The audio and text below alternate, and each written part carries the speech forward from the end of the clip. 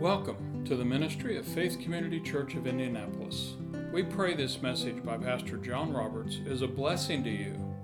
To learn more about Faith Community Church, please visit us at fccindianapolis.com. Let's read verse 1, 2, and 3 of chapter 4 of Ephesians. This is New King James. It says, I therefore, the prisoner of the Lord, beseech you to walk worthy of the calling with which you were called, with all lowliness and gentleness and long-suffering, bearing with one another in love, endeavoring to keep the unity of the Spirit in the bond of peace. I've covered a lot of that, so I'm going to try my best not to go back and do it too much, other than verse 2, when he says, at the beginning of verse 2, I beseech you, therefore, or I, therefore, the prisoner of the Lord, beseech you. That is a strong word for beseech. It's a word that says, look, guys, I'm telling you, this is vital. This is important. This is Paul pretty much begging. You have to do this. But then he goes right back to the principle. I'm begging you to do this, to have a walk, but your walk is based on the worthiness to be equal the worthiness of the calling with which you already been called. And that is a general reference to the first 3 chapters because of all the things that Jesus has done for you, because he died for you and paid the price for sin. And not only did that, we have redemption through his blood. We have obtained that inheritance that he obtained for us and has given it to us. And not only that, but he's given us the Holy Spirit as a guarantee that we have that now. And then he prays for us at the end of chapter 1. And then in chapter 2, he says, look, guys, you were dead. Dead, dead, dead. Not only were you dead, but you walked out your own desires. This is not something that the enemy came in and just forced on you, but you had the desire to do that, and you did it, and your very nature was that of the children of wrath. You were as bad as it can be to get. Then verse 4 of chapter 2, but God, because of his mercy and his love for us, not only did he save us, make us alive together when we were dead in those trespasses, but he raised us up together and made us sit with him in heavenly places. It wasn't just that he forgave our sins, he actually exalted us to the same level that he is in right now. And then verse 10 of chapter 2, for we're his workmanship. He made us just like him. And then chapter 3, he went through and said, look, he's done all of this so that he could take all of the disunity, which we're going to get into tonight, and the divisions. And it's every event, it seems, anymore that comes around. It doesn't matter whether it's a hurricane, a flood, a good thing, a bad thing. All of the events of life in our culture right now all seem to play one role, and that's to highlight how we are different and how we disagree. That is the spirit of Antichrist, the spirit of the world. But that's not how we were. In the first part of chapter 3, that was what Paul said. Paul said, look, the whole reason that Jesus did what he did and the reason that he brought in the church age was to take Jews and Gentiles who could not be any more different and marry them and make a brand new type of person who is a new creation in Christ. And there's no more difference. There's neither Jew nor Gentile. There's neither male nor female. There's neither barbarian or Scythian. There's neither rich nor poor, black, white, smart, dumb, fat, skinny. You take all of the differences you can take. In Christ, they're all wiped away. And he did that, and this is part of what he's basing why he wants us to walk in all of these things, because in chapter 3 of verse 9, he says what the reason he has done all this is that to make all see what is the fellowship of that mystery, which from the beginning of the ages has been hidden in God, who created all things through Jesus Christ, to the intent, verse 10, that now the many-sided or the manifold wisdom of God may be made known by the church to the principalities and powers in the heavenly places. The whole reason that he's beseeching us to have a walk worthy of the calling is our calling is to take the Word of God, to take the truth of the gospel and stick it in the eye of the devil. And it's one of the reasons we were talking early about, the heresy hunters.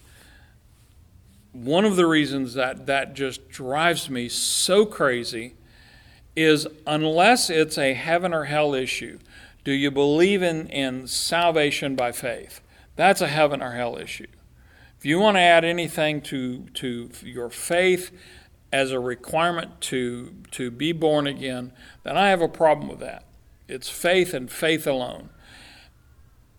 I don't know that there's a whole lot beyond that I'm willing to fight over. I'm certainly not willing to fight over the mode of water baptism. I'm not willing to fight over the kind of worship we have. I'm not willing to fight over, is God active in the church today, healing, prospering people, all of the manifestations. None of those are worth breaking the unity that we should have, and not should have, that we do have in the church because of what Christ did. And that's where he comes. Let me read Mounce's translation of those first 3 verses. He says, I, therefore, the prisoner of the Lord, exhort you to lead a life worthy of the calling with which you were called, with all humility and gentleness, with patience, bearing with one another in love, making every effort to preserve the unity of the Spirit by the bond of peace. We dealt last week with humility, gentleness, and patience. I'm not going to go back and deal with those, but I want to start tonight and deal really with the bearing with one another in love. The Greek word there for bearing with, or New King James says bearing with one another in love, is the Greek word stego. And it's that word literally means to cover. In fact, in some places it's translated to be a roof. But the picture that you get as a covering, and for a long time I would hear people say, well, what's your covering? And I'd look at them, it's like, what do you mean, what's my covering? Well, when I go to bed, if it's summertime and the house is a little warm, I don't have any covering. I might have a sheet, but I try not to have a lot of covering because I get hot. In the wintertime, when I keep the house cold, I usually have, a bunch of covers. Is that what you're talking about? Well, it can be in a sense, but no, it's talking about protection. A house, the roof of my house protects me from the sun, and in particular the heat of the sun. In the heat of the day, a little bit of shade is really nice. That covering keeps you from the intense heat, especially if you live somewhere that where the heat is very intense. You have a very strong sun. It shields, it guards. All of those things are part of this word to bear up. 1 Corinthians 13:7 says, speaking of love, says bears all things. NIV translates that as protection. And when I first read that, it's like, wow, that really changes my concept, because the day I was really looking at this, I was thinking ahead to Ephesians chapter 5 about the role of the husband, and it's to love your wives as Christ loves the church. And I thought, that means that to walk in love means you have to be a protection.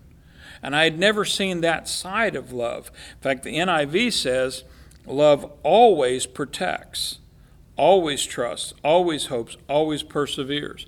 So to bear up is also a form of walking in love. In fact, the verse there says we bear with one another in love. Now, a great example of that, if you go and look at Colossians chapter 3, Paul talks about this same theme in Colossians 3, look at verse 12, because the verse 1 through 11 actually covers the same thought that he covered in chapter 3 of Ephesians. But in verse 12, he starts talking about this same process that he mentions in Ephesians chapter 4. For Colossians 3:12, he says, "Therefore, as the elect of God, holy and beloved, put on tender mercies, kindness, humility, meekness, long-suffering." Basically, just a little bit of a longer list than what he gave of the three words in the letter to Ephesus. He adds tender mercies and kindness. But then in verse 13, he says, bearing with one another. Well, in Ephesians, he tells us that we are to bear with one another in love.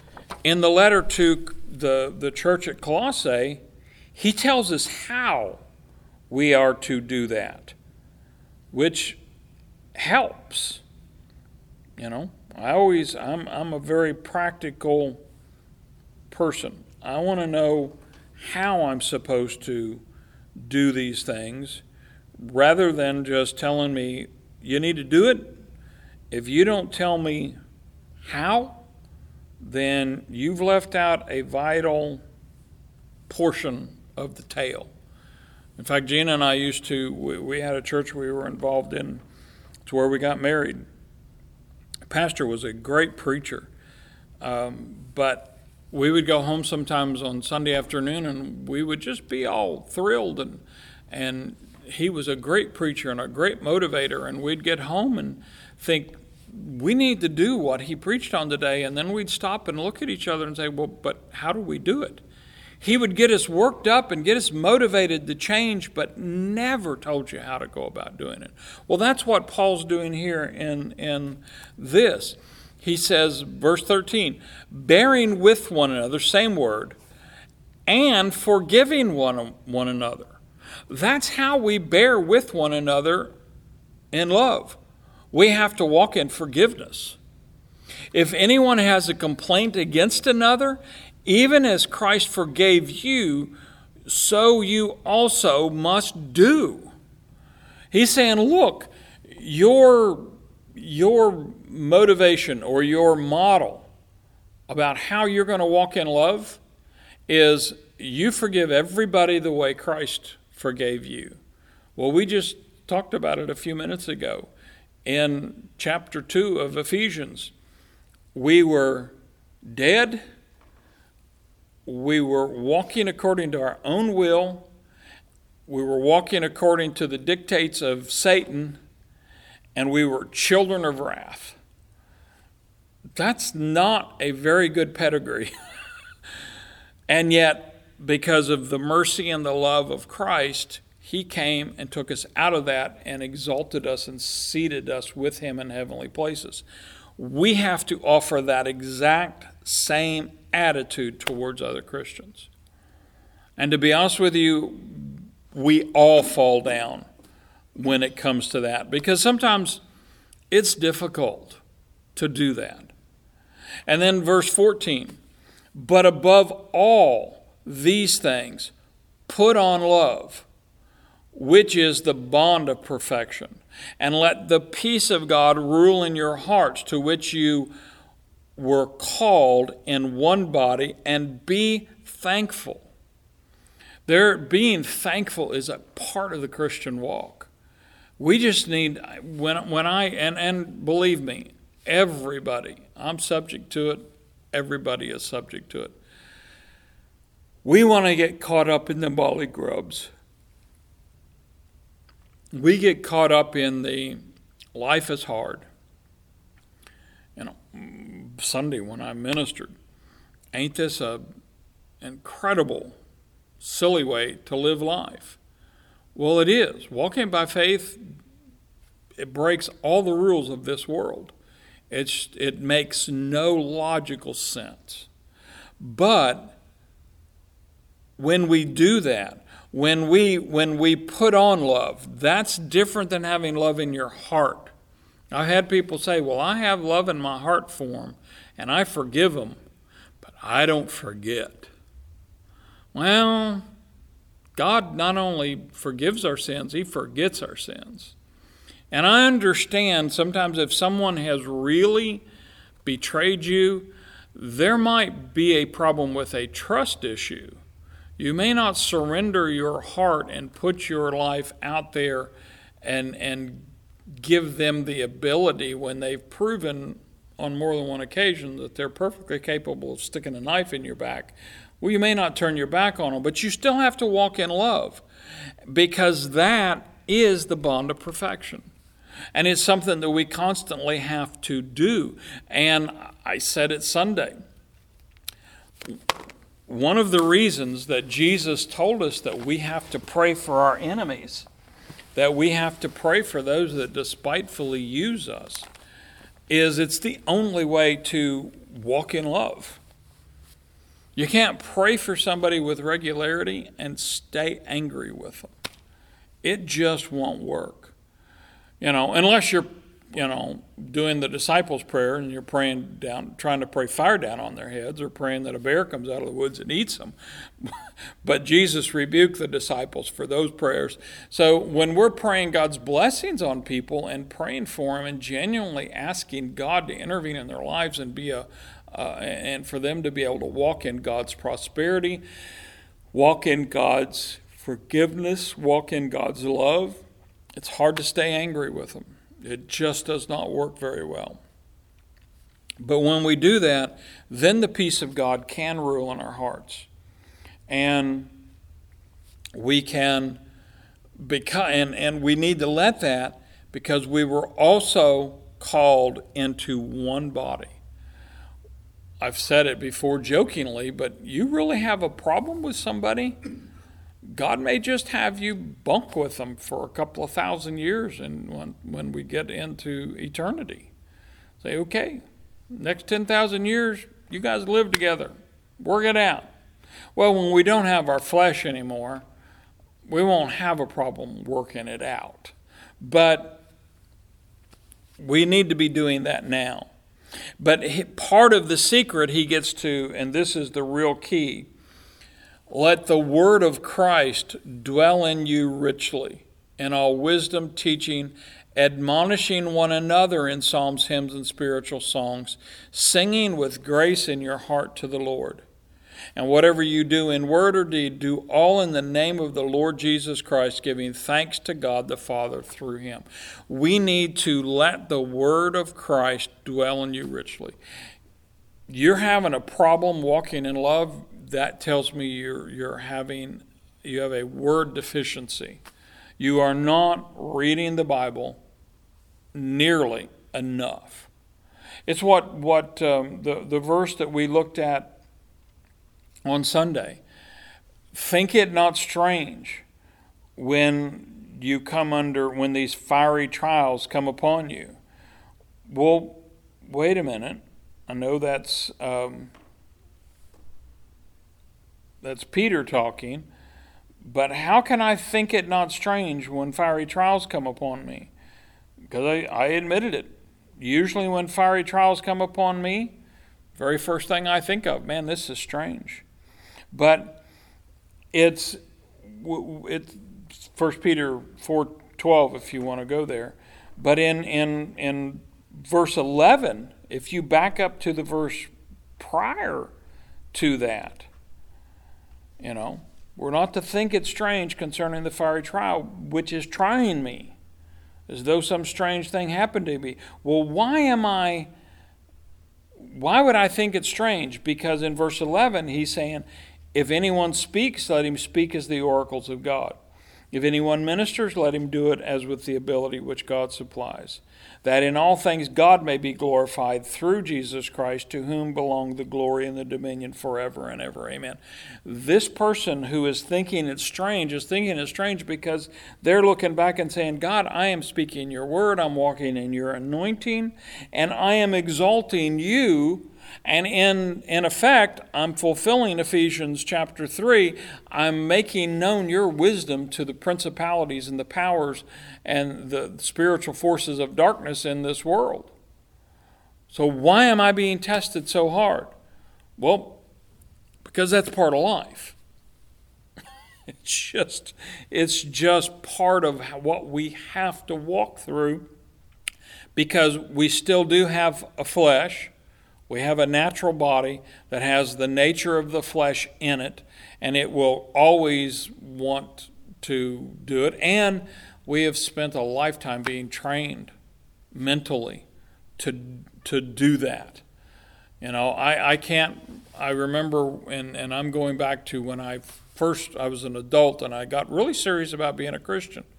And I had all kinds of friends come to me. And they all gave me the same Bible verse. God helps those that help themselves. And I finally, the first time somebody said that to me, I thought, well, I'm going to go find that verse. I actually went and bought I think that was when I bought my first Strong's Concordance.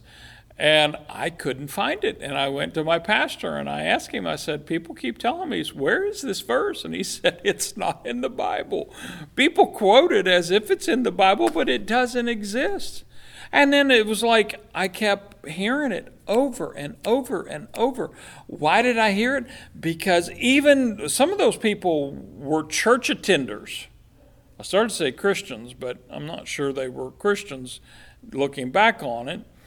But they attended church. One guy, I was a middle school science teacher. He was a high school science teacher. He was a deacon in his church who was encouraging me not to get too far off and not to get too radical, because, I know you just got saved. Well, he didn't know I just got saved. He just knew I started getting serious. I was going to church Sunday morning, Sunday night, Wednesday night. I was excited about being a Christian. I was excited about the fact that I wasn't going to go to hell, and my life wasn't going to be a hell.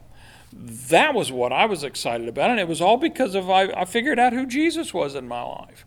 And I started realizing that all the things that Christians had told me God was doing to me, I found out it was the devil doing it to me. And Jesus was trying to make all those things well. And suddenly, it was like, well, okay, I'm going to get into this book and figure out what it says. Now, I've walked out a lot. I'm walking a lot better in that now than I did 30 years ago when I first started doing that. But still, when I look at my life and I have a deficiency somewhere, it's because I'm not letting God's word dwell in my heart. I'm talking my problem instead of talking the answer. And anytime I hear the problem come out of my mouth more than the answer, I'm going to live the problem more than I live the answer. It's just part of the fact of my life, of anybody's life. And then we get to verse 3, and I'm going to make this really quick. He said part of the reason that we need to, and it is essential, part of the reason that we need to bear with one another in love is because we need to, New King James says, endeavor. New King James says we need to endeavor to keep the unity of the faith. Mounce says we need to make every effort to preserve the unity. That word there is spoudazo, and literally the picture that Greek word for endeavoring or making every effort, it means to hasten or rush to exert yourself. It's the shooting Sunday night. There are just literally, of course, there were, over 50 people killed, 500 and some odd wounded. So in that size of a crowd with that big a tragedy, there are multiple opportunities to show your character as either being a coward or a hero. And if someone noticed somebody being a coward, hopefully they just don't advertise it. But when people see someone being a hero, they brag on them. So we have many examples that we've seen people take videos and show people being heroic. One husband died because when the firing started, he knocked his wife down and jumped on top of her. And he got shot several times in the back, and she didn't get any wounds because he shielded her with his body. Well, that's pretty heroic. That is running to exert yourself. If you remember a few years ago when the Boston Marathon bombing happened, if you watch the videos of when that first bomb went off, you will see that the vast majority of the crowd ran away from that bomb. But you can also, if you watch it, you can see there are several people, a lot of people actually, but there were a whole group of people that ran towards where that bomb went off. That's this word to endeavor or to make every effort. Those are people that are hastening, they're rushing to make an effort. That is the thought that Paul has here. This is something that we need to do this in a heroic fashion. It's not going to be easy. For one thing, the entire world, we've saw it in the first 3 chapters, the entire world works hard to divide us. As Christians and just as people in general. They want to divide us black, white, rich, poor, conservative, liberal. You name any other way of dividing up people. Men, women. Democrat, Republican. They have a gazillion ways they want us to divide. And in Christians, they want to, and unfortunately there are some Christians that want to divide. Well, I'm a conservative, you're a liberal. I like contemporary music, worship, and I like traditional. And if you like traditional and you're not for contemporary, then you're just old-fashioned and you're less of a Christian. Well, we need to rush, and this is primarily a directive to us individually. Unless you have a voice in the greater church, which none of us do, it's an admonition to us. We need to work hard to never, ever do anything that splits the unity that is already there. It's not like we're trying to find ourselves and make the church unified. And let me make this point. Unity does not mean uniformity. And that's probably the big problem for most people. They think if we have unity, then we have to be uniform. He's called us to preserve the unity that already exists because we are all in Christ. But in being in Christ, we are not all uniform because we all keep our individuality. And I am different from every other human being on the face of the planet. I'm different than any other human being that's ever existed in the history of mankind. I have different tastes, I have different likes, different dislikes.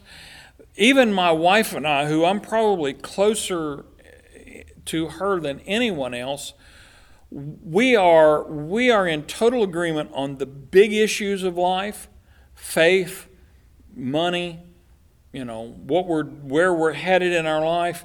And at the same time, we are so different in the individual things. Sometimes I look at her and it's like, really? If I say it's white, you're always going to say it's black. Now, she's not just saying that to be disagreeable, and I'm not saying it to be we just honestly, we see the world very differently, except for the things that are really important. We have a unity of the Spirit when it comes to spiritual things. We can walk together.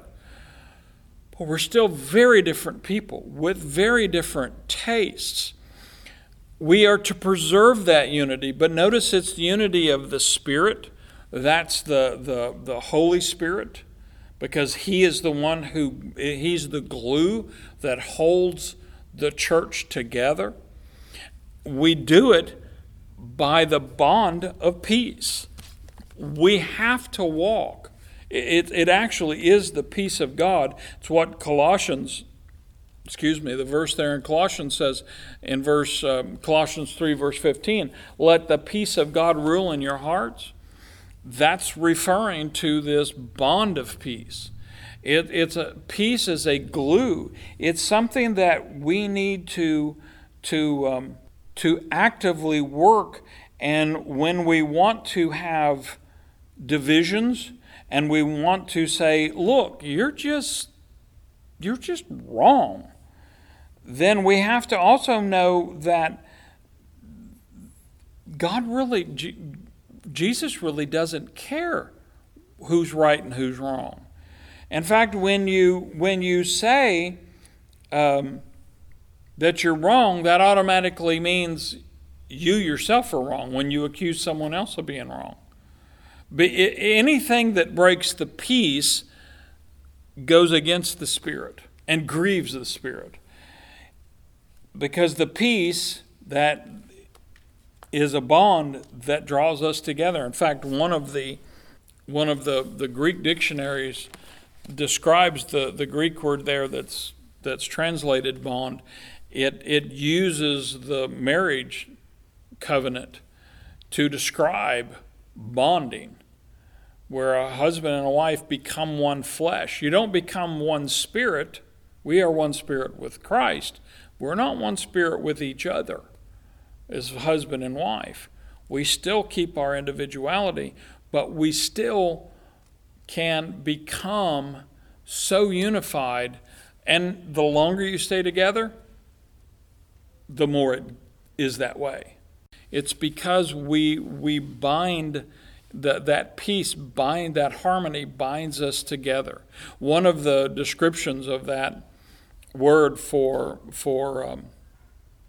bond describes ligaments that hold a joint together.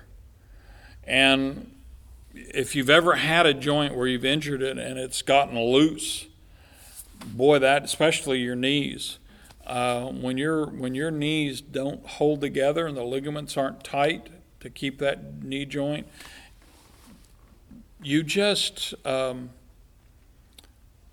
you have to be very careful how you walk. You always feel unstable because you realize if I turn the wrong way, before I had my right knee, before I got the knee replacement, I got to the point where if I wasn't careful when I stepped out of the car, I'd dislocate my knee. I got to where in the last 2 years before I had the knee replacements, I would do it once a month. Now, it was also so unstable that all I had to do was stand up real straight and kick my foot straight out, and it would go right back into place. And it got to where I felt it go out, and it wasn't painful when it slipped out of joint, and it wasn't painful when it slipped in. It was just that I had to pay attention how I walked, because if I put pressure the wrong way, it would, if I did it when I was bearing down on it, it could really go out of joint and would get terribly painful. But you need those ligaments to hold us together. And then the last one, and I missed this in my notes, I want to go back and pick it up. When it talks about the unity of the Spirit, the root of that word is the Greek word that means one, the number one.